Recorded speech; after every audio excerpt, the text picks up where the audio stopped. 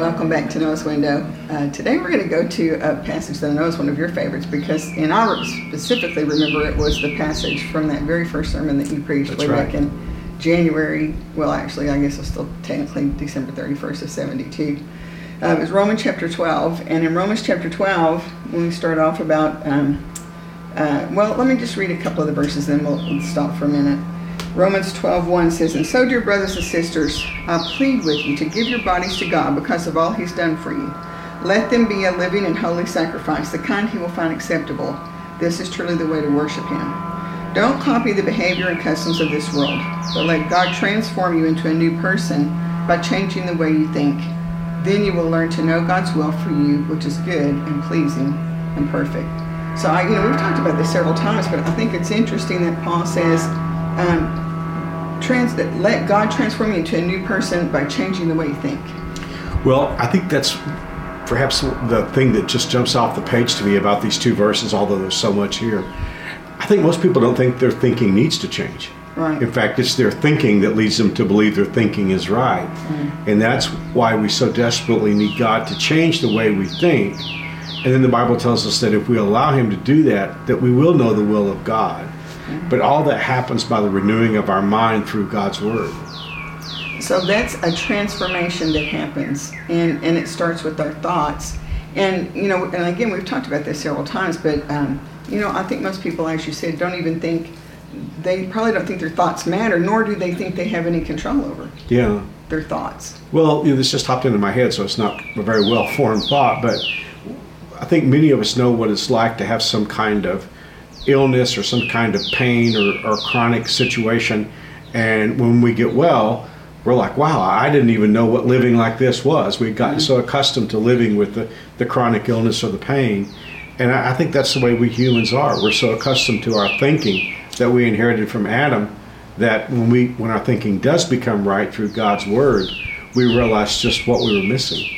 And I think it's awesome too, you were referring to this, but the next part of this, surrendering our bodies to the Lord and then letting God change the way we think. And then as you alluded to, then it says, then you will learn to know God's will for you. And here's how He describes God's will. Because a lot of people think about God's will as being hard, or, God's going to send me to Africa or whatever. But He says, you'll learn to know God's will for you, which is good and pleasing and perfect. And I think if most people had any idea just how wonderful it is to live inside of God's will, they would rush that direction instead of running the opposite direction. Well, it is pleasant to be in God's will. I've been in God's will and I've been out of God's will, and I can testify that it's sure pleasant to be in God's will.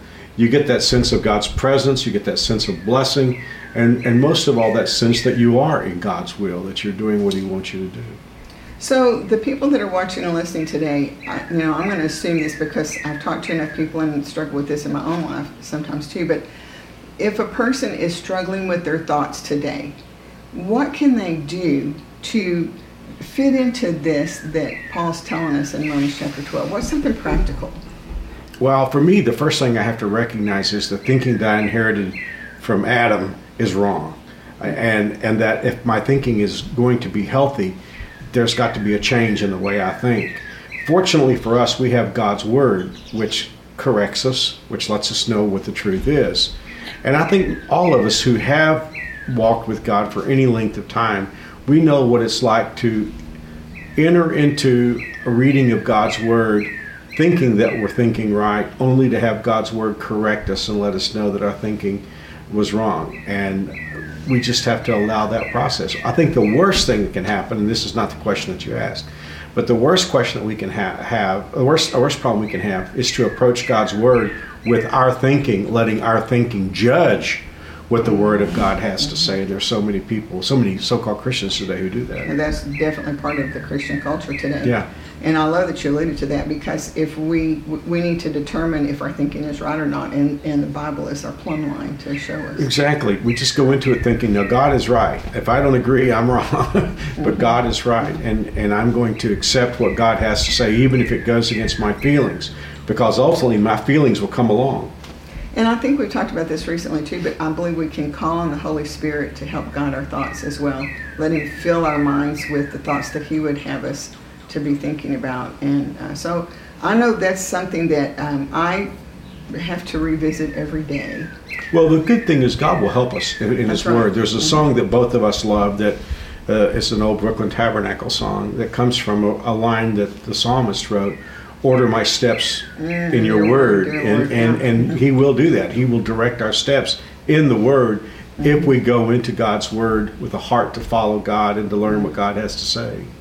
Well, I hope that is the case with you today, that you want to align yourself with God's will and that you're open to let God change the way you think so that you can actually be in His will. So let's pray for ourselves and for them today that we can do that. Would you lead us in prayer?